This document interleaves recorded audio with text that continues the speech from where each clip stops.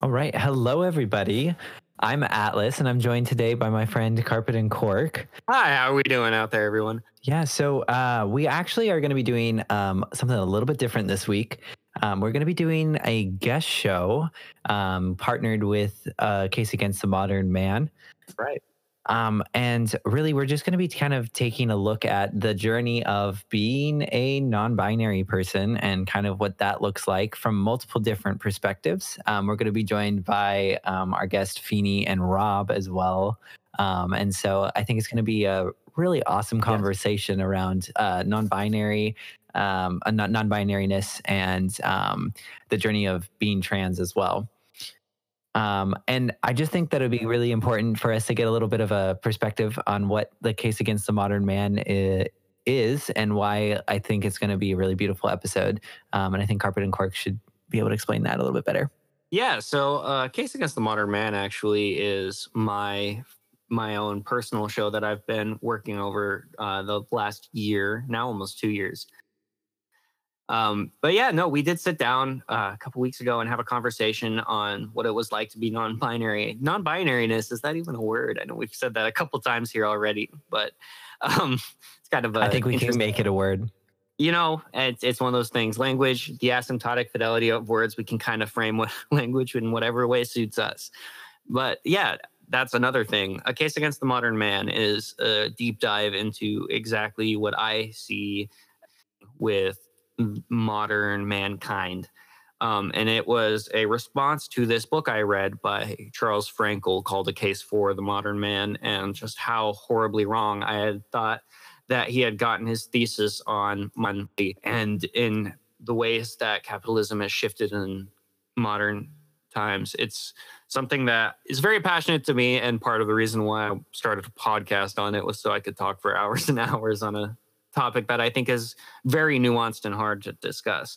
Mm, mm. But in that process of building a case against the modern man, I have found one of the most efficient and effective ways of doing so to be sitting down with people who are exploring the boundaries of what it means to actually be living healthily in modernity. And so I thought it would be an interesting way to start out the newest season by sitting down with people who are in the non-binary space and getting their opinions on what life. Mm.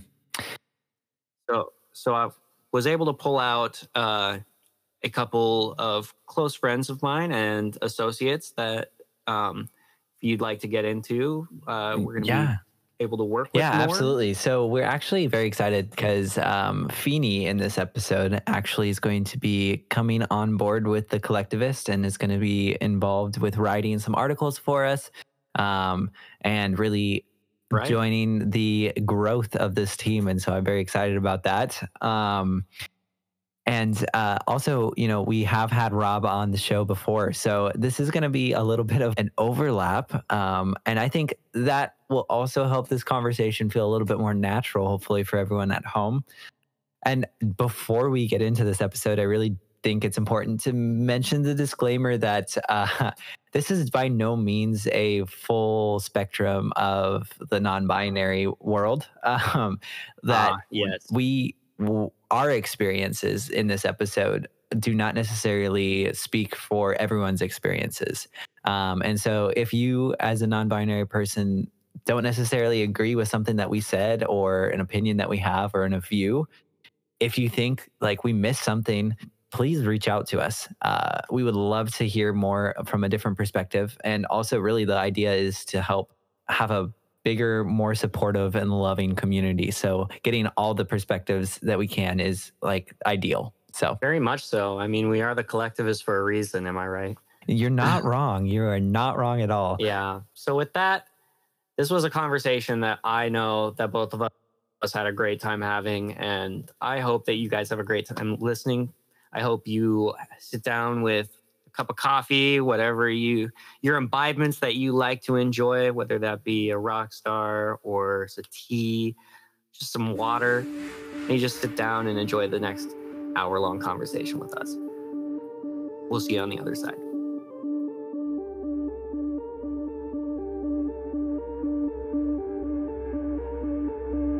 In order for you and me to devise some kind of method or strategy to offset some of the events or a repetition of the events that have taken place here in Los Angeles recently. We have to go to the root. We have to go to the cause. Dealing with the condition itself is not enough. And it is because of our effort toward getting straight to the root that people oftentimes think we're dealing in hate. We are oppressed. We are exploited. We are downtrodden. We are denied not only civil rights, but even human rights. So the only way we're going to get some of this oppression and exploitation away from us or aside from us is come together against the common enemy. So much so that you don't want to be around each other. No, before you come asking Mr. Muhammad, does he teach hate? You should ask yourself, who taught you to hate being what God made you? And I, for one, as a Muslim, believe that the white man is intelligent enough. If he were made to realize how black people really feel and how fed up we are without that old compromise and sweet talk. Stop sweet talking him. Tell him how you feel. Tell him what kind of hell you've been catching, and let him know that if he's not ready to clean his house up, if he's not ready to clean his house up, he shouldn't have a house. It should catch on fire and burn down.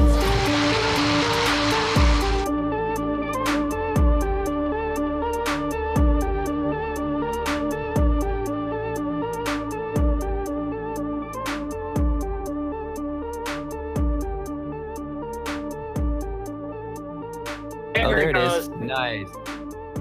Oh, hello. Oh my Perfect. God. That Ew. sounds that sounds not happy. I don't know if That I was like a very interesting Now sound. recording. That right there is our recording bot. Wow, interesting. Hello, bot. That was fucked up. Hello. All right, I'm gonna start my. Hello, bot, and hello, Oh my god. Craig.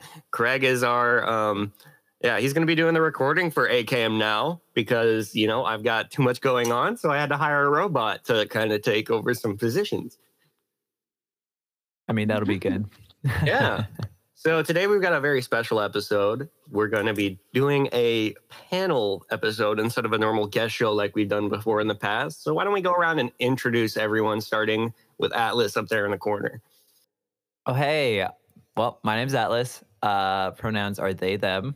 And I am around in the Seattle area. Yeah. All right. Next up, Feeny. Hi, I'm Feeny. I use he, he, but mostly she. And I'm from the South. All right. What about you, Rob? My name's Rob. I use they, them, and I'm an organizer operating out of Portland. Nice.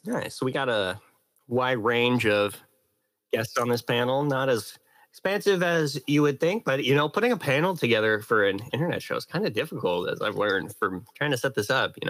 And I'm actually kind of glad that for my first panel I was only able to get 3 or 4 guests instead of 12 because I'm still intimidated by this. But Well, hello. We are very scary.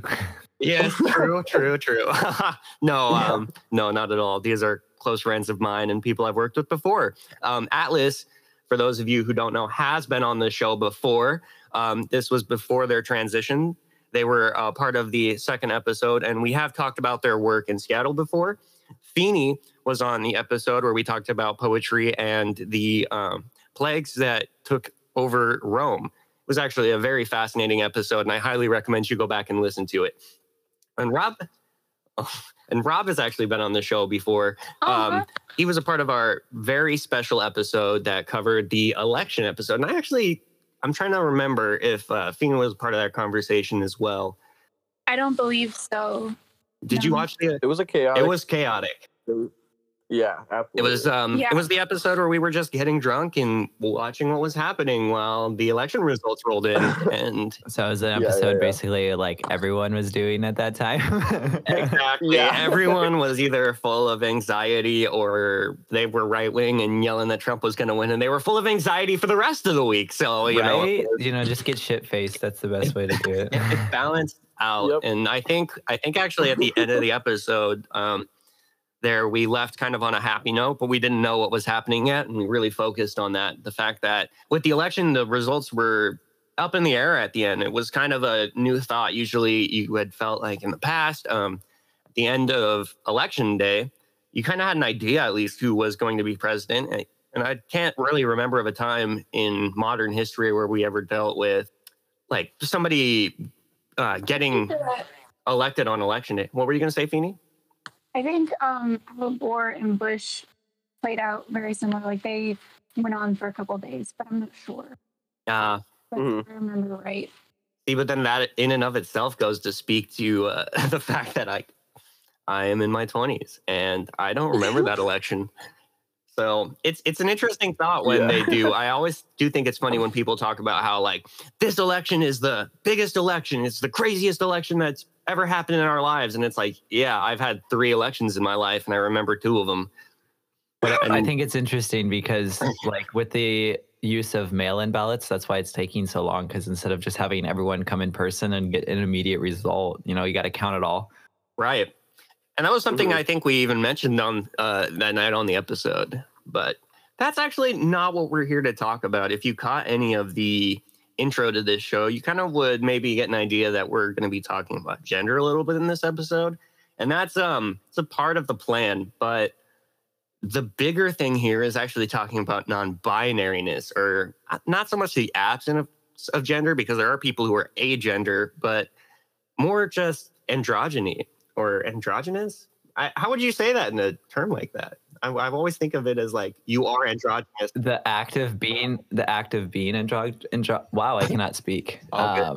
Androgynous, and kind of, I would hope, break down some of those stereotypes that we see around that topic. Right. And another thing that I thought was important, which is part of the reason why I wanted Feeney on this show specifically, is to kind of cover like how wide of an umbrella non-binariness can actually be, and the amount of people who are fitting inside this umbrella of stepping outside of the binary of gender that we're used to. Absolutely. Yeah.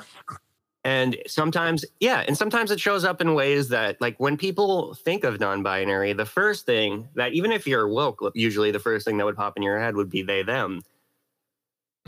But, like, I guess I didn't introduce myself too, but you guys should know me at this point if you're listening to my show. I mean, like, what's wrong? What's wrong with y'all? But this is a show that like blows up in like a million. Yeah, strangers. I guess that's true. So I still love all the strangers. This is the episode.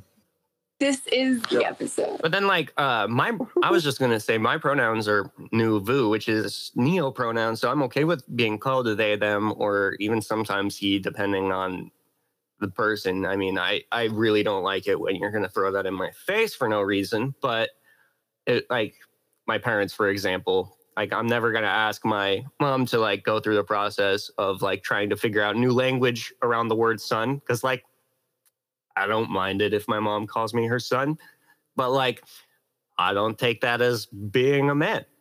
And there's the neo pronouns, and then there's also concepts around people who are I almost said she, him, but he, she, or he, or him, her.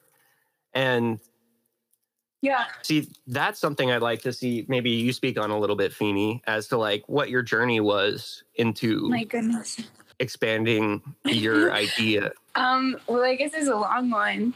So as a kid, I was very dedicated to being a dog. I didn't want to play with girls. I didn't want to dress like a girl. I would, get into fights with my mom and my grandma. They try to, dress me up. I remember very vividly, like my grandma asked, "Don't you want to look pretty? Like, don't you want others to think you look good?" The answer is always no. I want to play in the dirt and I want to look like a boy. Mm. Yeah, like that's not my this is your church, not my church. But like and then I grew and I at the beginning of high school entered this phase where I finally felt comfortable being feminine. And I think that that's because it was around that time that I realized that femininity didn't have to be linked to men. A lot of the times when women are taught to perform femininity, we're taught to do it in a way that's expressly for men and for boys instead of for other women. So I think it was around that time that I realized, wait, I like girls and also I can dress pretty for girls. And that was something that was super fun for me. So then I started to be really femme, and I've kind of kept on that trajectory of like getting more feminine every year. That's really cool. Well, and see, I think the interesting thing that I hear, especially being brought up in that story, is like the idea of gender being decided by its relation to the other gender. Yeah. And the femininity being decided by its perspective by masculinity, which in and of itself seems weird. But you're right. That's one of the things that I see playing into like even my own story on like the like being forced into a masculine role on the other end of it. It's interesting. But like the connection I hear between your story and mine is this not so much fear of being connected to the gender you were assigned at birth, but more just a disdain for being forced into the box that fits it, kind of. Is that a good way of saying that? Yeah, I think so. And I think that it was also a little bit like in the family and in the community that I lived in, especially when I was very young and was living in like the rural South, there was a lot more power if you were masculine. And it was very evident. Like I was the biggest cousin, but the little cousins would sit in the front seat. I wasn't allowed to sit in the front seat because I was a girl. Right. Like it was little things. So I think that there was also a little part of me that was like, maybe if I'm more boyish, I could do more fun things, if that makes sense. So trying to disconnect from the parts of the gender that didn't line up with who I was as a person. So you know what I mean? If you don't mind me interrupting with like a thought here. This is the point of the panel. Go ahead. Totally. Yeah.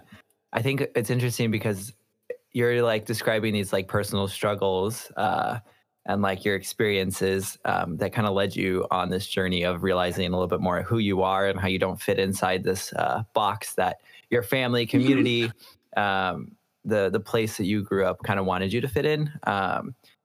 It's interesting to see how that is like so deeply rooted into misogyny and like how like that really is kind of like the overarching iron hand of like control over the society that we live in currently in like America and really just like the majority of the world.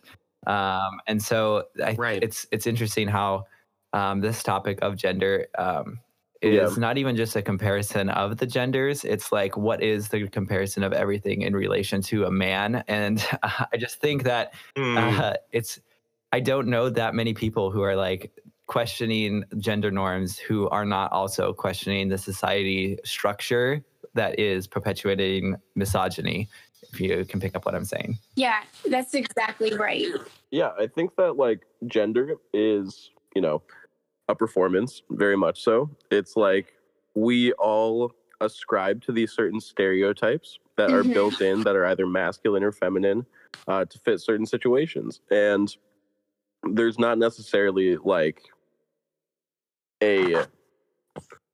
you kind of, as you live your experience of someone like with a gender or even, you know, without a gender, you ascribe to certain parts of masculinity and femininity to help yourself and progress yourself through the structure that we're living in. Mhm. So I think, Feeny, you bring up a great example of like the car, you know, that's like super simple, but it's like presenting yourself as like more masculine or, you know, less feminine, trying to like fight misogyny in that way to just like get ahead in that small way, sitting in shotgun. Like you wouldn't even think about it normally, but it's like, it's a performance that we are kind of, we have to use to Right. participate with the rest of society, which is upsetting. I'd like to jump on that too, because yeah, the car example was one of the things that stood out to me exactly as well. And on what Atlas said, and even what Rob said, I think the big thing I'm getting from that is, yeah, there's this definition of masculinity and femininity that revolves around manhood or whatever we're going to like, because I would say masculinity and femininity are real, actual, tangible traits that you can see inside humans that doesn't define gender, and it's more a personality trait leaning, if you would catch what I'm saying. It more decides like there are masculine, feminine traits in the world out there, not male, female traits is kind of the goal I'm trying to make, because you will find masculine men and you will find feminine women, or that was backwards. You'll find masculine women and feminine men. But what I was trying to get at there is this definition of manhood, much like the conservative definition of a set of values or like morality, is based off of it is that way. There is no defining factor that sets a man apart in the world that says it makes sense that a man sits in the front seat and a woman can't because of a genetic deviance. I don't know. They're like, I couldn't understand a situation in which there would be a man like is more suited to sitting in the front seat. But you're right. We're playing this cultural game to help build this story of manhood, to hold up toxic masculinity or manhood, this false set of values, to continue this cultural story of patriarchy, which is what I think Atlas was getting to when they were saying that people who are looking at our culture right now and having problems with multiple aspects of it are more commonly also questioning gender. Or am I misinterpreting what you were saying there?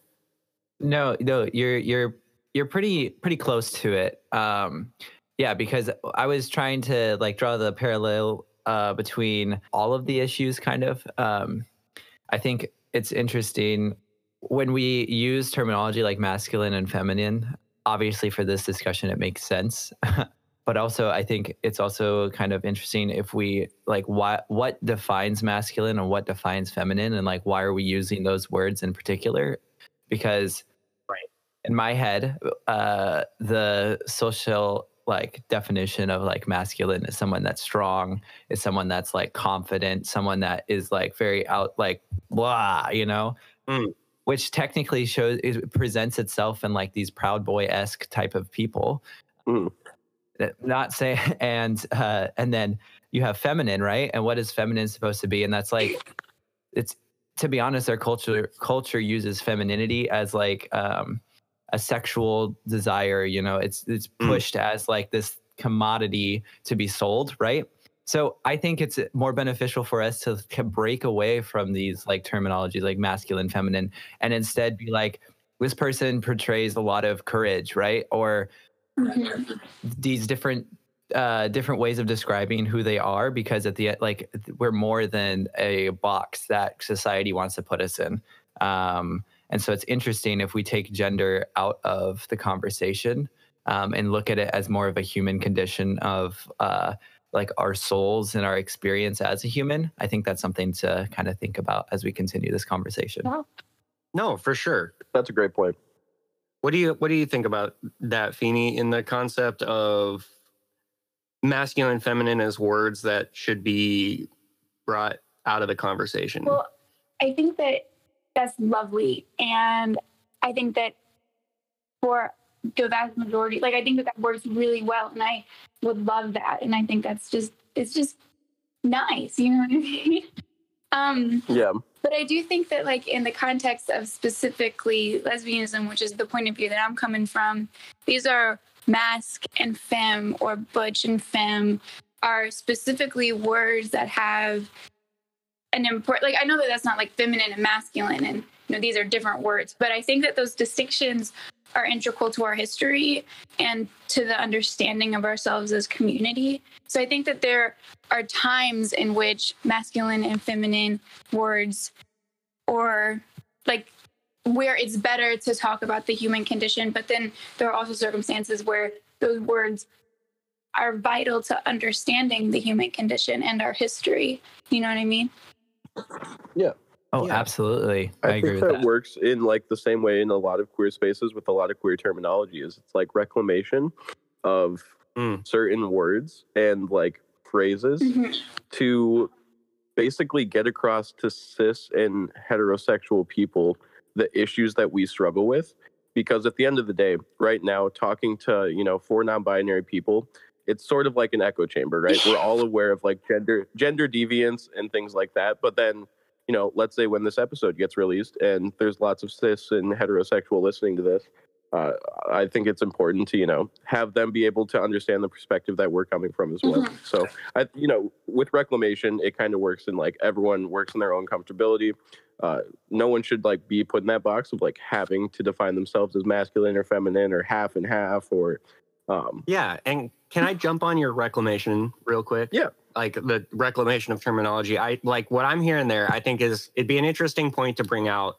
The reclamation goes, there's a difference between bisexuals and gay men getting behind the right for lesbians to use words that have been used to harm them in the past, versus those same people deciding because they are a part of a community that involves lesbians, they are now allowed to use those words. And so I think it's an interesting conversation in this day, because I'm not trying to say that masculine and feminine should now be deemed words that are a part of lesbian culture, and so therefore lesbians can use them to... Do you kind of hear what I'm saying? Yeah, like, because, okay, for an example, like, people who have had the word, and trigger warning, people who have had the word faggot used against them understand that there is also power in taking that word back and saying, you know what? Yes, that is who I am, and fuck you if you don't like me for it. Like, it really takes away the power of that word. Like, it's no longer like a bad thing, because at that point they can't use it to be like, well, look at you, you're a faggot, you know? You're like, no, I am. Like, yeah, exactly. Hello. Exactly. Yeah. And I'll fuck your dad. Yeah. And Lil Nas. Okay, yeah, let's get to the pop culture reference. Oh man, better watch out, Caitlin Bennett. Oh, at least I hope her dad sheets are clean. Like, oh my god, they can't be. They can't be. Well, you know, and here's my thought about that. Like, to just really, the final thing to say on that really would kind of just be that, like, even though you are in the community, there is still allyship that has to happen, because you can't be the entire community. You're part of the community, and you need to hold that, and you need to respect the other members of your community. And that's something it's been on my mind a lot recently, hence probably because of these Twitter conversations that we've been involved in very, very consistently, it seems, recently, where people on the left have decided either to hold themselves as a high enough individual that their perspectives hold weight above others, or that the perspectives of people who are in their vicinity outweigh the members of their community. And that's come out in a lot of different conversations. I'm broadening it so that we don't have to get into every single Twitter conversation, but I bet you guys can kind of guess at least some of the ones. I was about to drop names. Yeah, no, I know exactly what you're talking about. Exactly. But with that, you know, let's kind of move back to this idea of masculinity and femininity. the idea that I was talking about, even with inside an asexual cell, there was a moment in prehistory where that asexual cell had both all of masculinity and femininity in it, and then it split and created a process called sexuality, where there was sexual beings now, and in that, both sexual beings would be given parts of that original, like that originality. And so I think the conversation around masculinity and femininity needs to move from being two separate sets of power and more just two halves of one side of the human condition. Oh my God, that's so beautiful. I agree. It's kind of like the yin and yang I of was gender just almost. thinking that, Atlas. Thank I you. was literally just thinking that. Yeah, Thank you. It's a back and forth. It's right now, currently, it's a power struggle between the two, when in reality it should be a union. Not union. That's scary. Never mind. I take back the union part. I like the idea of just they're both beautiful in their own ways, and they should come together instead of. I love the word give and take that you used, because in my own personal experience, I have spent a whole lot of my life being told, you have a penis, you are masculine, but then also having my mother come up to me and telling me, you're the most emotional boy I've met in my life. You cry over the smallest thing. Why is everything such a big deal to you? Why, and then also, just little things like that, where people were telling me that you're supposed to be presenting masculine, but I'm getting feminine from you. And you got to come to terms with even the most masculine one of us, even the fucking Dwayne "The Rock" Johnsons out there, have this beautiful feminine side. And if you're okay with letting that out and being a whole person who has these both aspects to them, I think that's the goal of masculinity, femininity that I see in the future. And I think what we have is more what Atlas is talking about, where they said we have this, and I loved how you just pushed away from the word union there, because it's really become this, there's a masculine power, there's a feminine power, and men get masculine, women are supposed to have feminine, and then we have this weird cultural shift that's messing that up. But based off of this cultural story that gets told, that shouldn't even be physically possible, because they're not the same powers. The only way to reconcile a society where quote unquote men are feminizing would be to say that masculinity and femininity come from the same place. Do you mind if I put an observation in there? I went on a ramble. Any one of you jump in, please. My little observation would be that toxic masculinity stems from the suppression of the feminine side of the human, because both all of humanity will experience feminine masculinity, because that is human. Humanity is both. And so you can't be human without both. And so we get these very extreme versions. It's not as noticeable, I don't think, always from women or the people on the more women's side of the gender spectrum, as it is with the toxic masculinity. But I think it's obvious when you choose to suppress what you are thought, or what you think you're not supposed to have, how that radiates out from you. Yeah. Right. Well, and then the interesting thing about that is, let's look at homophobes for a second. People who historically have been the greatest abjectors to equal rights for homosexuals have been closeted homosexuals themselves. Almost every single time. Every single, it's been a constant problem. I'm very sorry about You're that. getting a phone call. This is your podcast. No, I'm just kidding.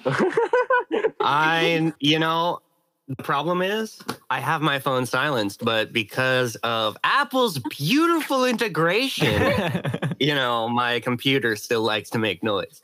It's okay. We won't ask you on to the next show. Don't worry about it. Oh, dang. I'm getting kicked off my own show. Do you hear this? A pretty prominent example is when we talk about, I guess, the mainstreaming of homophobia in media. It's pretty hard to have that conversation without talking about Harvey Milk, who was basically, an organizer, the first gay city councilman, I believe, in the United States, operating out of San the Francisco. Castro. Yeah. Yep. And so essentially what happened was he ended up getting assassinated by a fellow city council person named Dan White. And Dan White, I believe, did he kill himself as well? Yeah, I think so. Yeah, I think he's... Yeah, I'm pretty sure Dan White ended up taking his own life. And then later it was revealed that Dan White was a closeted homosexual and was just Irish Catholic living in the Castro. And it manifests itself in so many ways by suppressing those parts, those feminine parts, or like those parts of your sexuality that you're scared of. Like, it just can create this kind of like violent tsunami. Yeah, outburst, let's say. Absolutely. And I think that goes back to like kind of what I was saying at the beginning. We are so scared of a society of being girly and of being feminine because it's dangerous and it's bad. Like it's half of the, it's like not, it's more, it's half of us or it's of us, but it's the thing that we're scared of. How did we get to this place? This is a case against the modern man. I think the parallel I see almost between like our current cultural conversation where people feel like we're very split and we have a hard time communicating with people on the other side. People are asking like, how did we get here? And I think like even down to this hiding of femininity in Western culture, you can even see that down to just like the incrementalism that has happened over thousands of years where cultures have kowtowed their rights to each other so that they can be the strongest one to survive and outlive these other cultures who are breaking these moral rules to be the strongest. And it's interesting to see how the way that America was made couldn't end any other way. It's like there is no way you can start a country with the morals and ideals that were actually behind America and behind coming across the ocean for the first time and trying to find a new place to live and conquer. It wouldn't have ended any other way. This is the way that the conversation just naturally flows. I think what I'm hearing is you're trying to tie in the relation to cultural history with religion, with the mass groupthink of the society and like the survival of the society. Because if we look at it from a purely like educational and like non-religious viewpoint, through history. What I mean by that is like you're not coming in with bias of like one religion is the right religion or anything like that. You see how religion starts small. I know we've talked about this before, I think on other podcasts, but religion starts small with these micro religions, and those ideas are then perpetuated to like survival of the fittest almost of the cultures.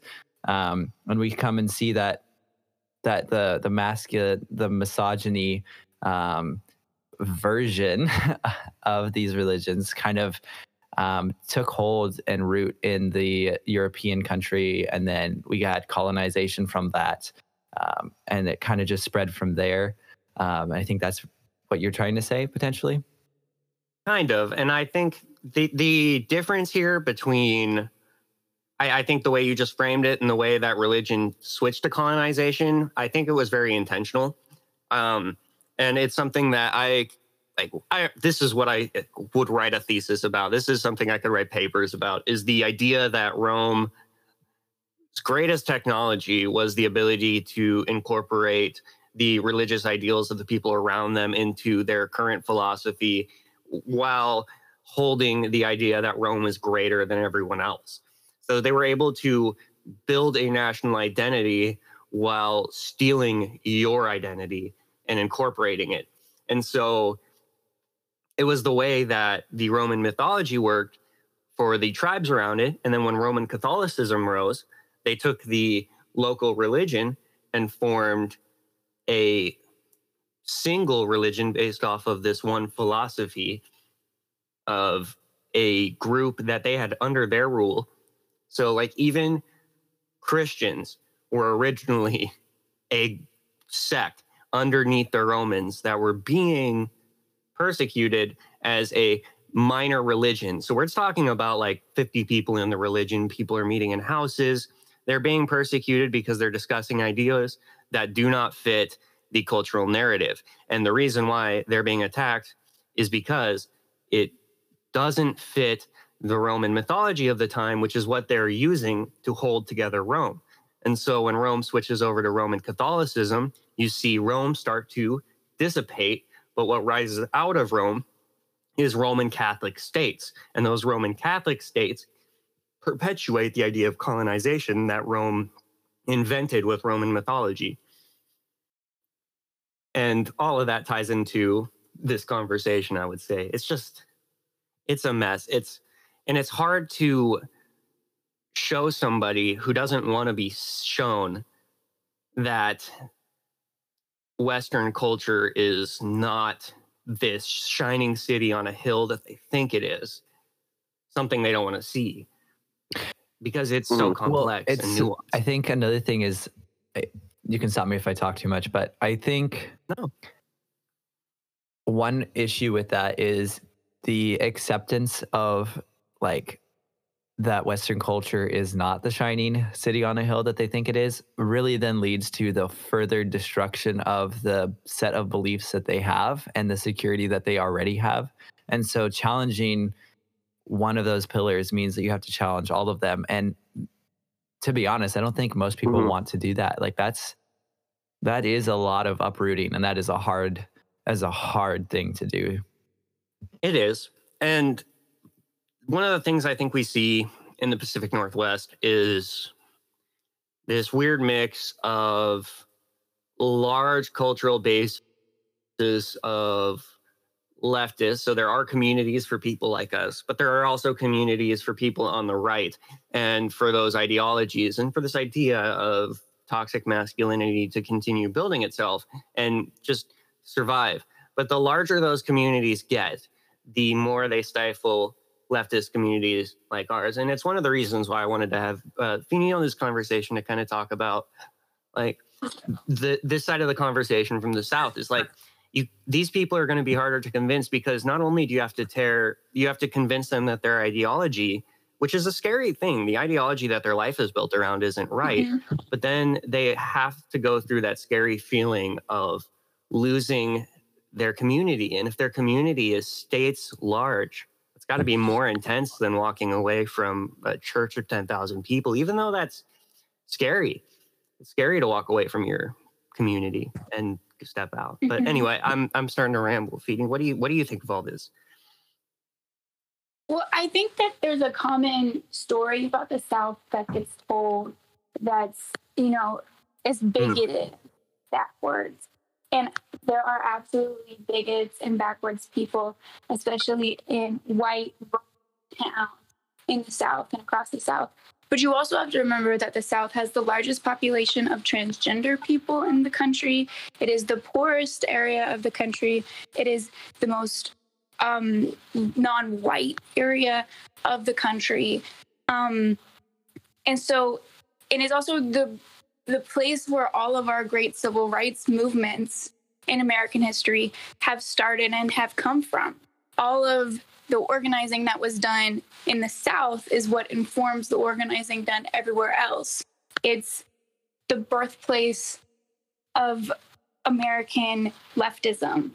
And so when we talk about the South as this place that is impossible to be queer in, I think that that's not accurate. It's a misnomer, because West Virginia, like when we think of West Virginia, like what do you think? Like you don't think queer kids, but West Virginia has the largest transgender youth population out of any state in the country, which is wild. Like people, like when we don't talk about these Appalachian and Southern queer people as that aren't victims.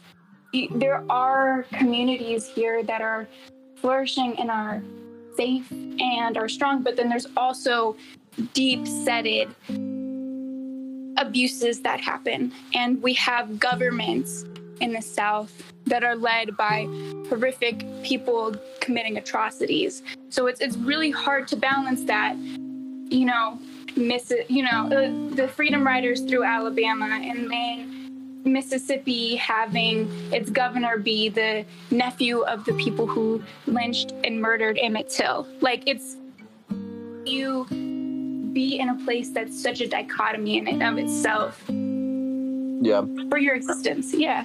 I think too, like, a lot of the time, something I've seen on the left, and it is such like a liberal move, but it's like people being like, the South is unsavable. Like, when we see poor legislation like passed in the South that negates people's rights, people are like, well, that's what you get, conservative fucks. When in actuality, you're negating the experience of the majority of black people in America that live in the South. You're negating the experience of transgender people that live in the South. And it's not just like a monolith of bigots. It's like a very diverse population that needs to be respected and like cared for just like anywhere else in the country. Even more so. It also is like all of the bigots and stuff like that are in control and in power in the South, like they get to rig the system to maintain that power. And so it's not like the people really are there choosing that, you know, it's being chosen for them in a sense, with voter suppression and the like. Absolutely. And that was what I was going to say, is that like we don't have voting rights. They're not existent in the South. It's a very small population gets to vote, and they get to vote for a reason, and that's because they keep the people in power who are in power. And that is the history of America's voting rights.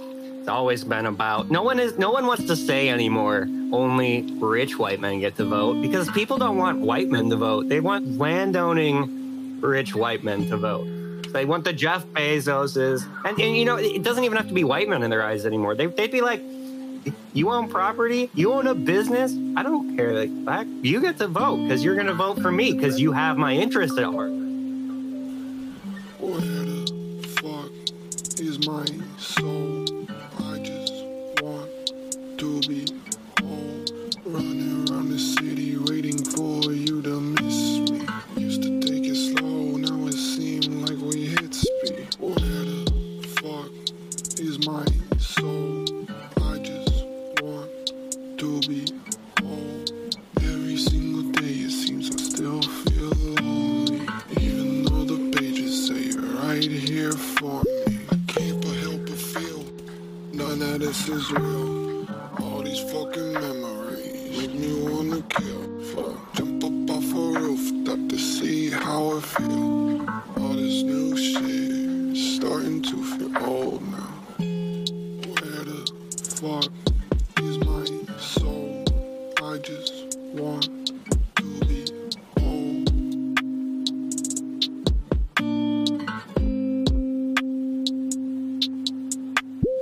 Everything I am, everything I'm not.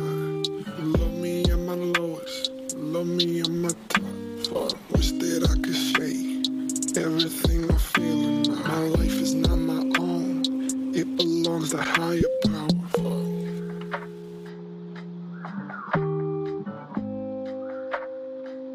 Okay, I really don't know what happened there. Oh, that sounds so wild.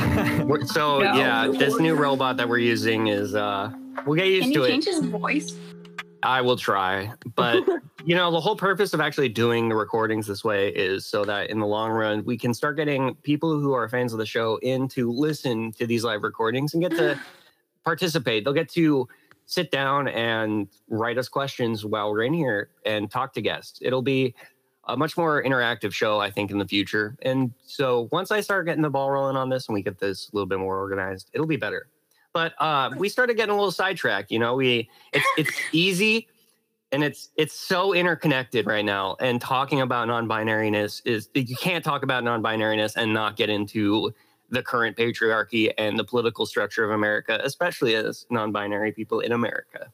But, you know, with that, I think we should maybe get a little bit more focused back on why we're here in this episode, because we're starting to run a little long on time, and I know that we all have things to get going today.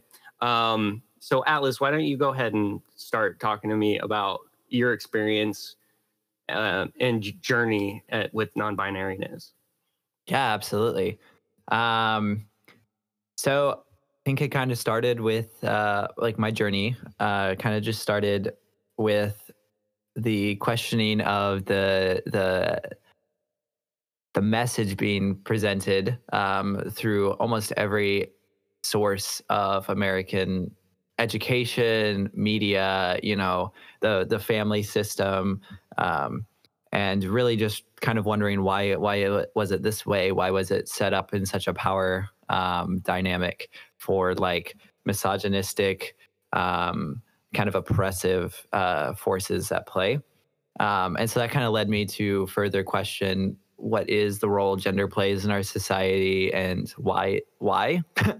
And so that's kind of led me to realize that there is a beauty to accepting both sides of what gender is, and question further if the divide is necessary or if it is just a divide to create this power vacuum that one side is less than the other. Yeah.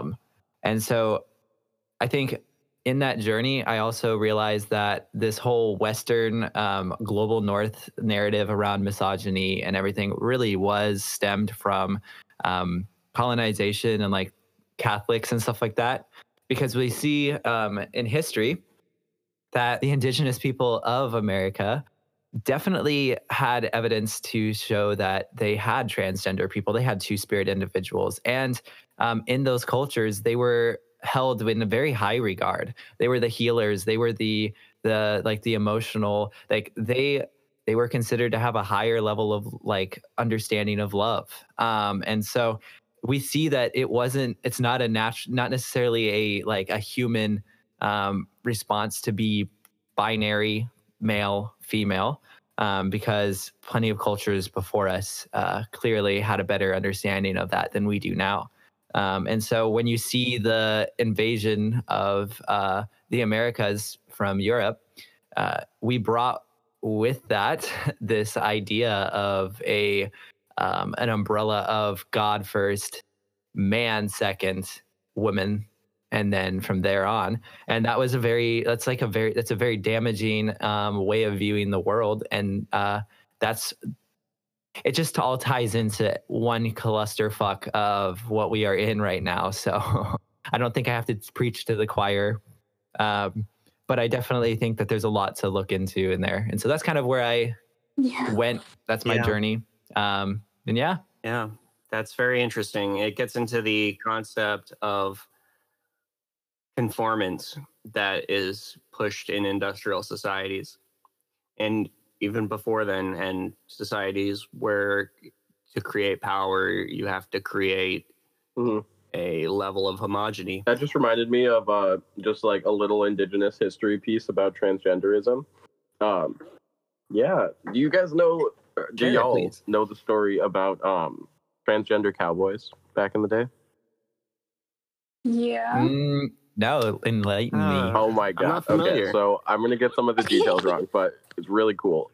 So yeah, like feel free to jump in then, and if like you know Alice had mentioned, you know, wrong. Transgender people and people, gender deviants, let's call them, people that deviate from the binary, they've existed in indigenous cultures for a super long time.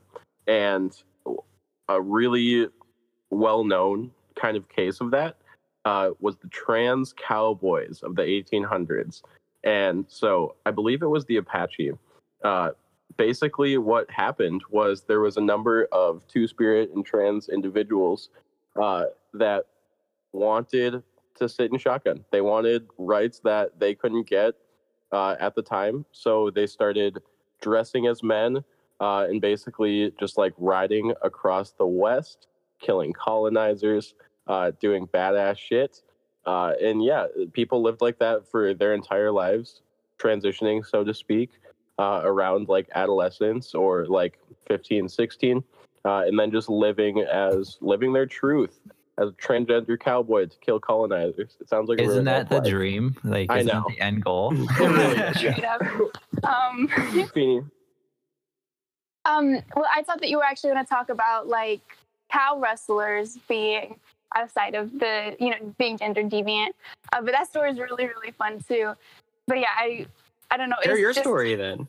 This sounds like a whole part of American history that is just like absolutely under the carpet. Yeah. Especially up We're here. hiding this under a rug. Yeah. Oh my god. Yeah. Well, like throughout cowboying, it's this chance to be away from the peering eyes of society. A lot of the cowboy trails that we see where people were transporting cows from Texas north are going through vast, empty, very rural lands and, of course, indigenous lands. And so we see a lot of cowboys doing things that they couldn't do, or cow people, maybe. Yeah. If we're gonna The cow people. doing The things that they cow wouldn't be people. able to do inside of Western towns, Western colonizer towns. Mm. Yeah, so I mean, cowboy history is it's indigenous history, it's Mexican history, Black history, and it's queer history. And we're so often told this narrative that cowboys were not these people, and we see, exclusively portrayals of white cowboys. That's so But that's not what interesting. happened. Yeah. We have these cowboys as these people who are regarded in like our cultural films and movies as these white men who were running around and taking care of the people who were savages at the time. And that's so weird to learn that it was literally almost the exact opposite. Yeah. Yeah, it was loving, and you can read accounts. I can send you some of like cowboy diaries, and it's just like profound love stories. And I don't know, it's like it warms my little cowboy heart. know. Like, yeah. Okay, I'm done talking about cowboys. We could talk about cowboys forever. We could almost call this the cow people episode. We could. We could. No. No, I think it's interesting. There's so much that ties into the conversation around non-binariness, and most of it is just a conversation about people who wanted to be themselves and were told by mostly just imperialistic cultures that they couldn't, because you can see so many examples across the world of trans people or non-binary, two-spirited, whatever they were called at their time and in their place, being allowed to live lives that were very whole and fulfilling lives and be themselves around it. It's interesting how much of it plays back into the idea of why suicide is a problem of the developed world. Well, I mean, I can speak on a little bit of that, I think, maybe. Like, I think it's just because there is such a lack of any support for anyone that falls into this. It's basically like, I know the message feels like a constant, you're not what society wants from you, like you to be. And so what is your value if you don't support what society wants from it? Like, you don't have a purpose here, so why are you here? Is kind of the messaging that it feels like. And yeah, that's such a really toxic way to think about it. The thing I'd really like to add to that is it's sometimes not even the people we can see as trans and non-binary who are committing suicide and are part of the statistics that are actually the people who are being affected the most by it. It's those people who never, ever, ever told anyone and still left this earth before they ever got a chance to be themselves, because they felt there was no room for them culturally. And that's still a problem we're seeing today, even though there is wider acceptance. And we're even sitting here online, all safe, and having a conversation about non-binariness very openly and going to be heard by anyone who wanted it. Yeah. It's Well, still actually, not. I'm sitting in the bathroom closet, so my grandmother.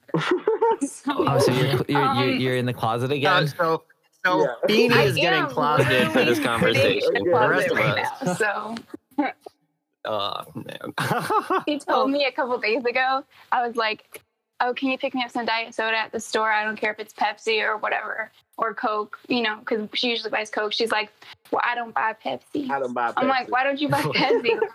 She was like, "Because it supports the lesbians and gays, and I don't agree with that." Out of I'm nowhere. like, Oh, Wait, oh. does Pepsi actually? I thought they were run by Mormons.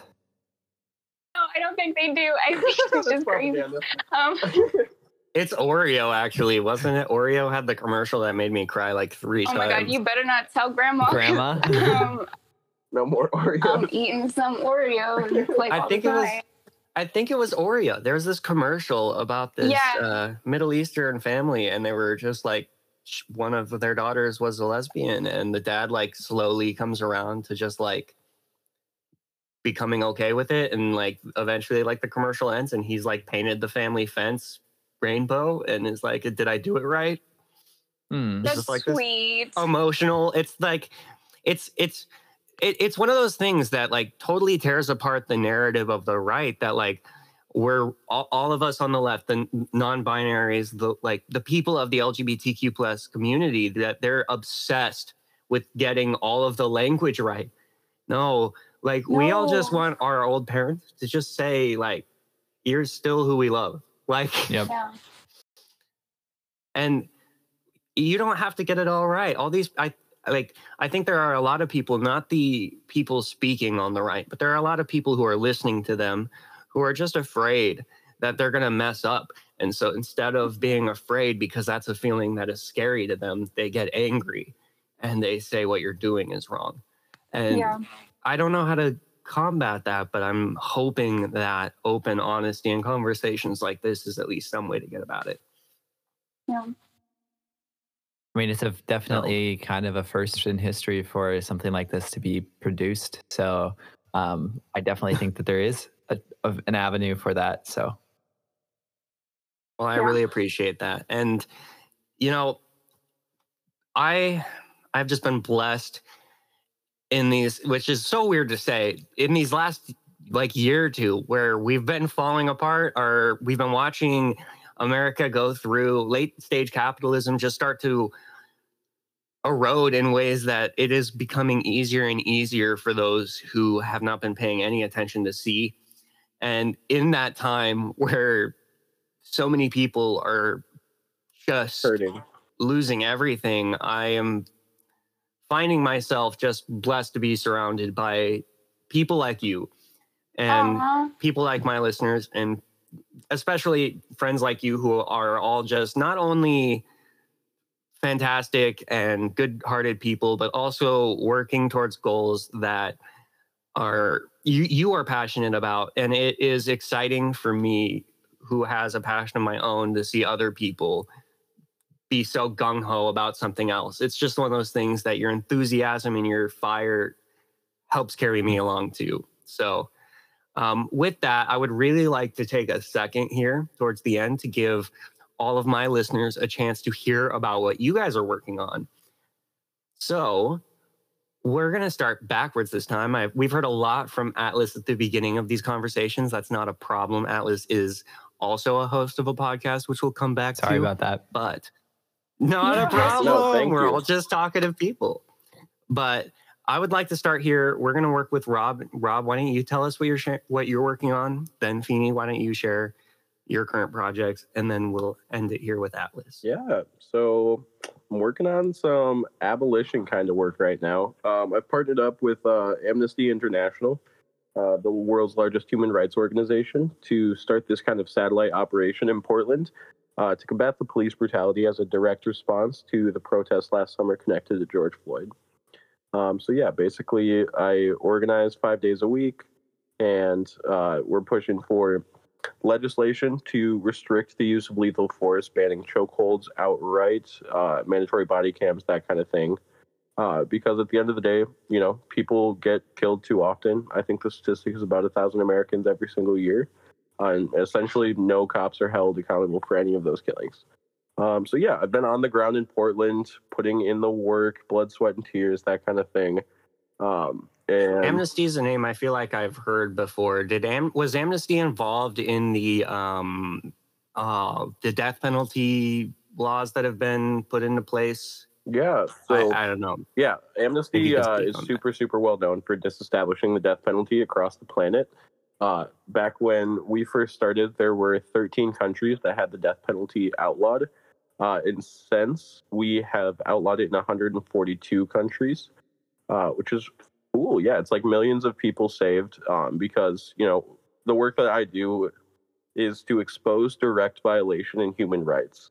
And that's normally dictated by like very high up organizations like the UN or the Geneva Convention. But anytime that we see a violation in human rights, we go out to put all hands on deck to get it done and to stop that and get justice for these people immediately. And I think like we center it on equity. So we look at people who need the help the most right now, which kind of makes sense why we're in Portland with such a brutalized police force fighting this campaign. But through equity, you get direct justice for the people that need it the most right now. And I think that's what we saw with Amnesty's death penalty campaign, how it ran for those 4 decades or so, was seeing the most oppressive regimes in the world basically bend and meet us at these kind of legislative pieces that end up saving people that would be executed for, you know, reasons that make no sense. People on this call would be executed just for being who we are in some of these places, you know.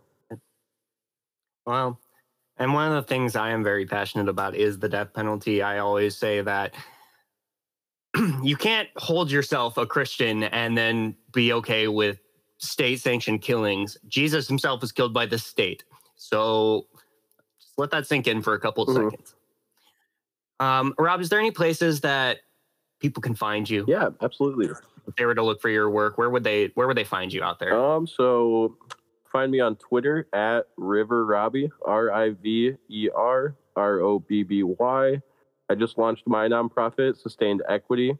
It's sustainedequity.org. We're working on meeting the intersection. News. Yeah, it's the intersection of sustainable agriculture and you know, houseless queer justice. So check it out.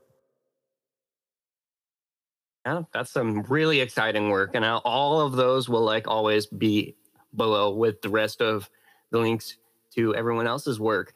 I like to make sure that all of that's in one easy space. Feeney, I know that last time we heard from you, you were working on some poetry, but I'd like to hear more from you. What are you working on now? What's new? Okay. Yeah, I'm doing an oral history project, collecting oral histories from women of the Ozarks. I'm primarily focusing on womanhood and motherhood and how those two things work together and how they work within the context of that. Sounds absolutely fascinating. Yeah. It's so fun. Oh, and I'm doing silent generation women. I said that earlier. So it's been really cool to get to hear stories. Some of them are like absolutely wild. My grandma was telling me. So she was the first person that I interviewed. And she told this story. Her first son was biting people. So she was a teen mom. It's like in her 19-year-old brain, she's like, well, I'm just going to bite him back. And so she bit him back, and that didn't work. And so then she had the person who watched after him during the day bite him back if he was biting, and that didn't work. So eventually they had the other kids who he was biting start biting him back, and he stopped biting, but then all of the other kids started biting. Oh, no! So, it's like silent, like parenting was wild. No rules. That's so funny. Yeah. So, Feeney, I know we've had your information on the podcast before, but I would really like it for people to have that again for those who haven't heard before or missed the last episode. Where can they find you? Sure. I'm on Twitter at Feeney, and it's Fenie.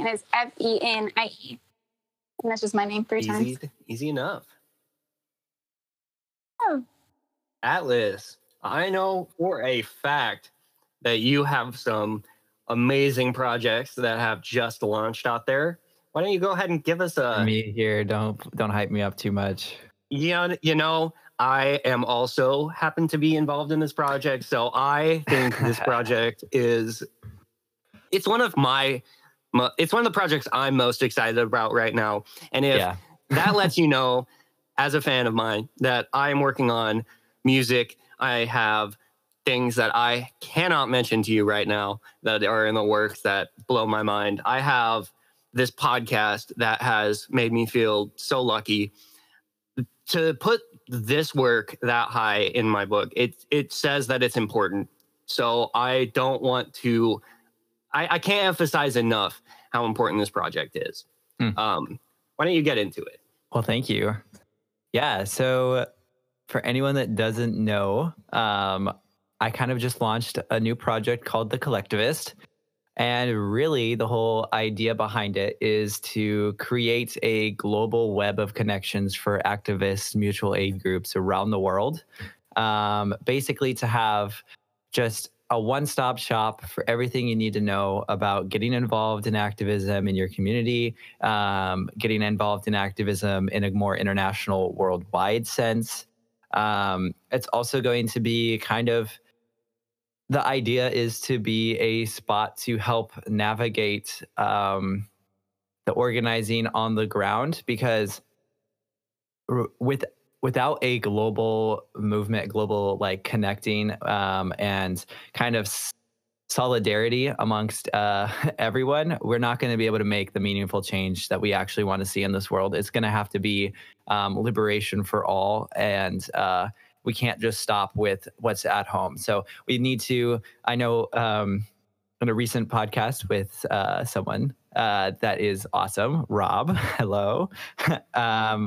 We did mention a little bit like how you got to think globally and act locally. So that's kind of the idea is globally get connections, but also to be able to get connected and involved in your own hometown. So very excited about the future of this.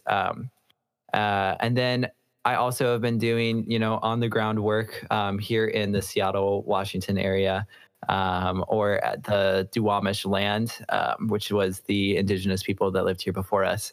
And really been working towards abolition of the police state and like not reform, but the creation of a new way of community safety.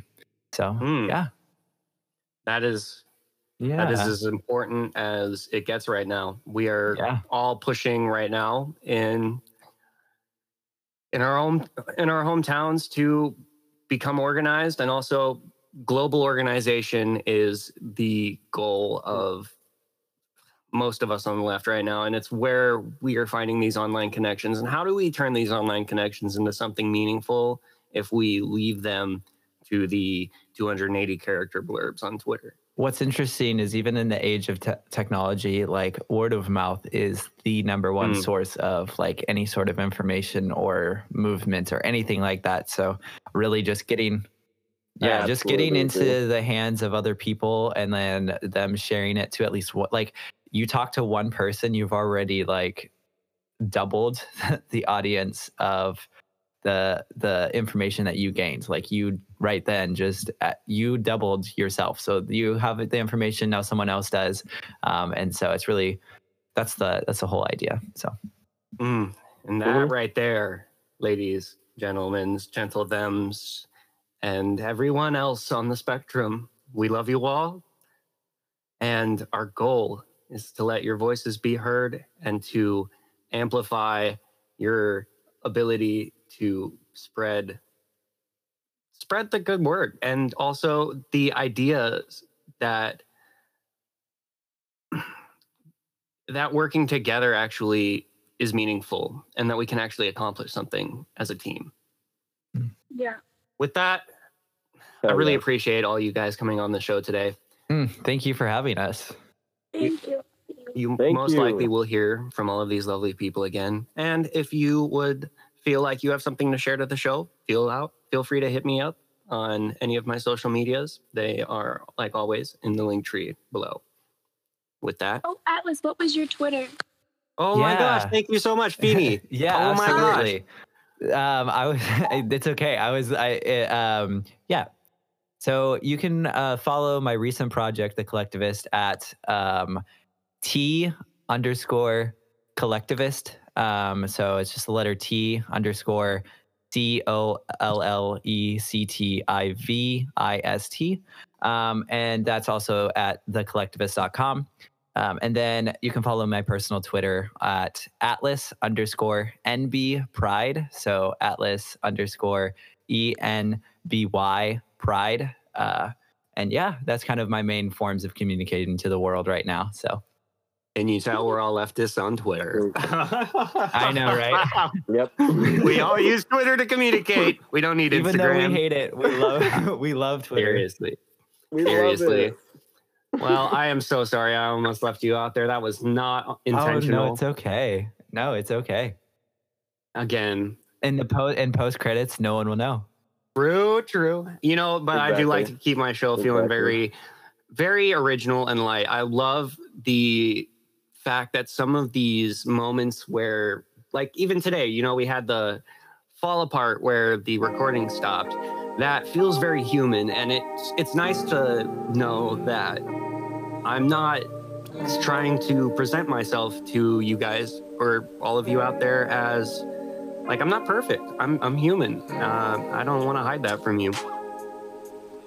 So take me, warts and all. And with that, I'll take you, warts and all. We'll see you, lovely people, next time. That was a case against the modern man. Hey, darling, please come a little bit closer. Roll up another joint, smoke, sit till we can get older.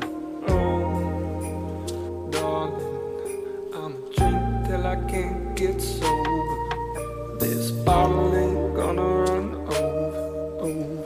Sipping on this gin